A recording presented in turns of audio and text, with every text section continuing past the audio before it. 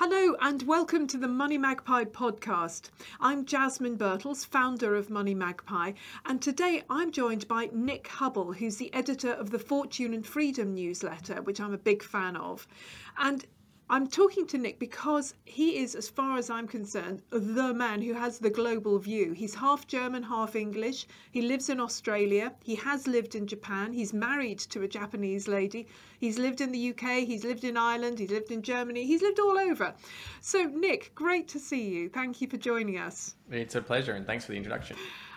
So the big story in the UK is inflation. And as far as we're concerned, we've got it worse than anybody else. But I don't think that's quite true, is it? What is the situation with inflation in different countries apart from the UK?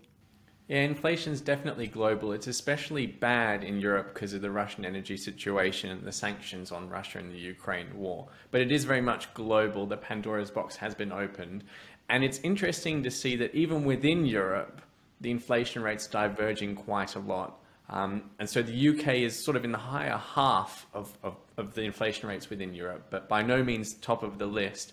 And it's also been interesting to see the lag with which different countries have had this inflation problem. So in a lot of places, it's only just getting started, which is quite extraordinary. In some places, it took off very rapidly early on. And those differences have caused quite a bit of a stir because, of course, within each country, the media, I suppose, like to blame the local authorities for what's been a global problem, which just doesn't pass muster if you think about the fact that it's global. And so you have to wonder, well, what is the thing that's happened internationally that's brought on inflation, rather than blaming the local authorities, whether it's the government or the central bank or whoever, the international conflict with Russia. And as far as I can tell, it's the response to the pandemic that's fueled the inflation. It's definitely provided the fuel for the fire. You could say that the Russian situation was the spark, but inflation did take off before Russia invaded Ukraine. Yeah, and this, I think, is something that, as you say, we're not really being told clearly. In this country, they're very much blaming Ukraine and saying, that it's all that fault. But as you say, it started off earlier.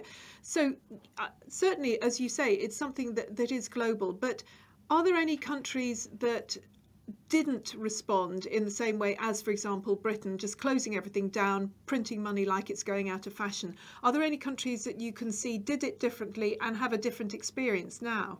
Not really. That's a great question. Not really. I can't think of any. All the developed countries definitely followed much the same path. They've responded to the inflation that's happened in very different ways, which has been absolutely fascinating.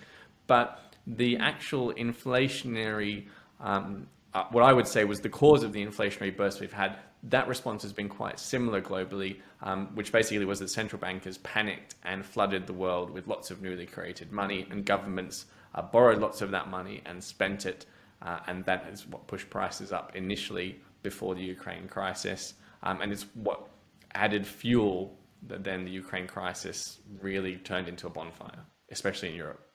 You're saying that some of the countries have responded in a different way. Which ones would you say are, different from the UK, for example? Yeah, so that's where this gets extremely interesting. So it reminds me actually of during the pandemic, when within each country, the authorities were saying, we're following the science, we're doing what the scientists say. And every country in the world was facing the same threat. But the policies that were actually followed by governments were completely different. So anyone who was paying attention to the international news or who was actually moving around the world noticed that the response was completely different, even though the threat was the same. And this suggested that actually governments didn't really know what they were doing, because if they were all following the same science, they would have had the same policy. And it's much the same with the inflation threat. Governments and central banks don't know what they're dealing with. And that's become quite obvious because the policy response that they've been pursuing to fight the inflation that I would say they've caused has been completely different. So in Europe, I think it was the European Central Bank President, Christine Lagarde, she recently said that the inflation came out of nowhere. Now, if she wants to know where it came from, she should look in the mirror as far as I'm concerned. But the point is, it's her job to manage the inflation, and she doesn't even know where it came from. In Australia, the central bank promised to keep interest rates low until 2024 because they were so sure that inflation would not start. And they also said that for inflation to start, wages would have to go up. Now, inflation did go up and wages didn't go up. So they don't know anything to do with inflation. Don't know where it comes from, don't know, when it's going to spike, what causes it, what to do about it. They've got no idea, and they've had to apologize for that because lots of people borrowed lots of money based on the promise that they wouldn't hike interest rates until 2024, and they did. In the UK, they've been quite slow. They've been sort of in the middle of the response to inflation. They have raised interest rates a bit, but they had basically a meltdown in the government bond market, which basically means the government couldn't borrow money for cheap enough. And so they had to reverse their policies pretty quickly. In America, they've led the way on tightening interest rates. They've done it quite quickly. And that's why their financial markets had an absolute crash this year.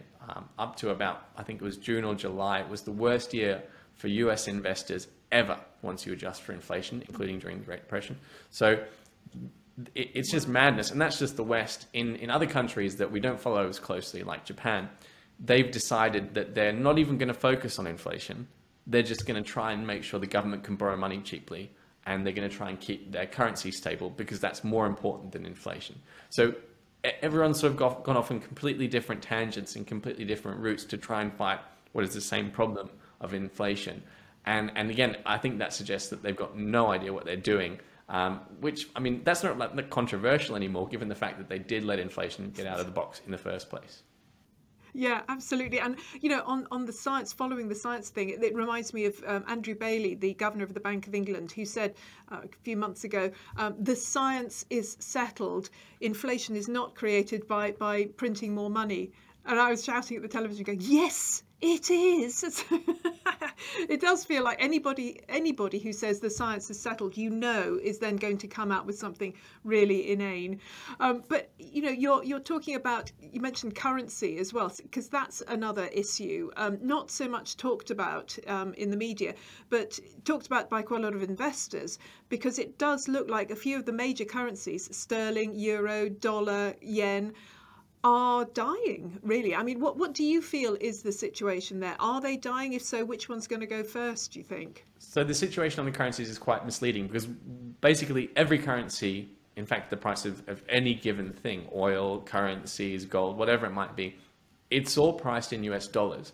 So over the last almost exactly a year now, the US dollar has surged in value against everything, which is exactly the same thing as saying the value of everything's crashed against the US dollar. So I don't know, it's sort of a chicken and egg, which is the one that's on the move. I would suggest that it's the US dollar that's gone up, making everything else look like it's gone down. The reason for the US dollar rising is because the US central bank was the first to hike interest rates as fast as it did, making the US dollar very popular. So the fact that it's all of the different currencies around the world except the US dollar that have gone down, with the exception of the Russian ruble, ironically enough, suggests that it's the US dollar that's on the move, not everything else. That said, the yen did crash quite badly and unusually badly. The pound did briefly at one point as well. Both of those based on individual policy issues. So there are things on the move. But the way to think about this that's most helpful is that governments and central banks, they have lots of policy tools. They have lots of things they can do. But no matter which one they choose, it causes a new problem to pop up somewhere else. So if they decide the exchange rate is very important, it's like a game of whack-a-mole. They whack the exchange rate, yes, and then it just makes the inflation pop up, and they whack the inflation, and that makes interest rates move, and they whack the interest rates, and that makes we go back to the exchange rate crashing. And so whatever they try and do, there's always a trade-off. That's what economics is really all about. The idea that no matter what policy you pursue, it's not really about the perfect outcome. It's about trade-offs. Something good happens, something bad happens, and trying to weigh the two. And in the case of exchange rates, interest rates, and inflation, it's three different challenges, and trying to navigate the three of them is, as far as I'm concerned, it's impossible. They can't do it, and they've created a big problem. And now all of the game of whack-a-mole is getting incredibly fast, and they're going crazy trying to whack all these different whack-a-moles, and the problems keep popping up. That's why we have things like crashes in the UK bond market, or double-digit inflation, or the yen crashing. Each week there seems to be some sort of new crisis that's popping up that central bankers and governments are having to fight the fire on. And I think if investors take a step back and look at all of those and start to realize the nature of the game that's being played here, and the fact that it's inherently going to continue, then you're really understanding what's going on. So, what is the nature of the game? I mean, you're saying it is essentially whack-a-mole, because I agree. As soon as you sort of fiddle around with interest rates, you've got a problem here, and in all this. What is the game, and how do we play it? Is there a way that we can play it and win, rather than just losing all the time, which is the way it feels at the moment? Yeah, it's unusually difficult to try and win right now because we're at the end of a really long cycle. I think we're at the end of it. It could continue for a bit longer, where the narrative that gets fed to us is that central banks control the economy by raising and lowering interest rates, and that's how they manage inflation. Well, if you think about that, that means they control the economy via the amount of debt that people borrow, because the interest rate is the price of borrowing, right? Well, we're at the point where for many decades, they've increased the amount of debt to try and stimulate the economy by lowering interest rates. But there's only so much you can borrow, right? There's only so much people can be, I would say, tricked into borrowing by having the central bank lower interest rates ever more. So we're at the end of a debt cycle. And at the end of a debt cycle, there's two ways out, either inflation or default. So you either say you're not going to pay back the debt, just as an economy generally, companies, individuals, or governments, they say we can't repay this debt, or so much money is created by the central bank that money basically becomes worth less, and that makes debt easier to repay. So people might remember in the 70s they had mortgages in the tens of thousands of pounds, which to us now today sounds incredibly cheap, but at the time it was quite expensive. What's happened over time is inflation has inflated away the value of that debt, making it easier to repay.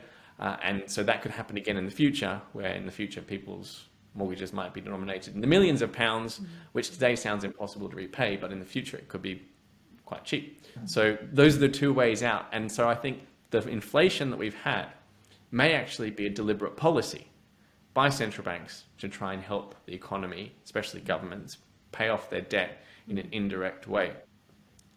That implies that it's a good time to be a borrower.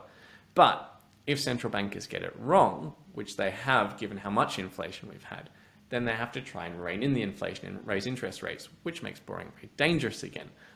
So it's like the central bankers are on the tightrope, and on one side is inflation, on the one side is a debt crisis. And they're sort of wobbling back and forth, and investors are trying to adjust their investment positions based on which way central bankers will fall off. I think inevitably they'll fall off eventually. And I don't know which side it's going to be on yet. The wobbling back and forth is very entertaining.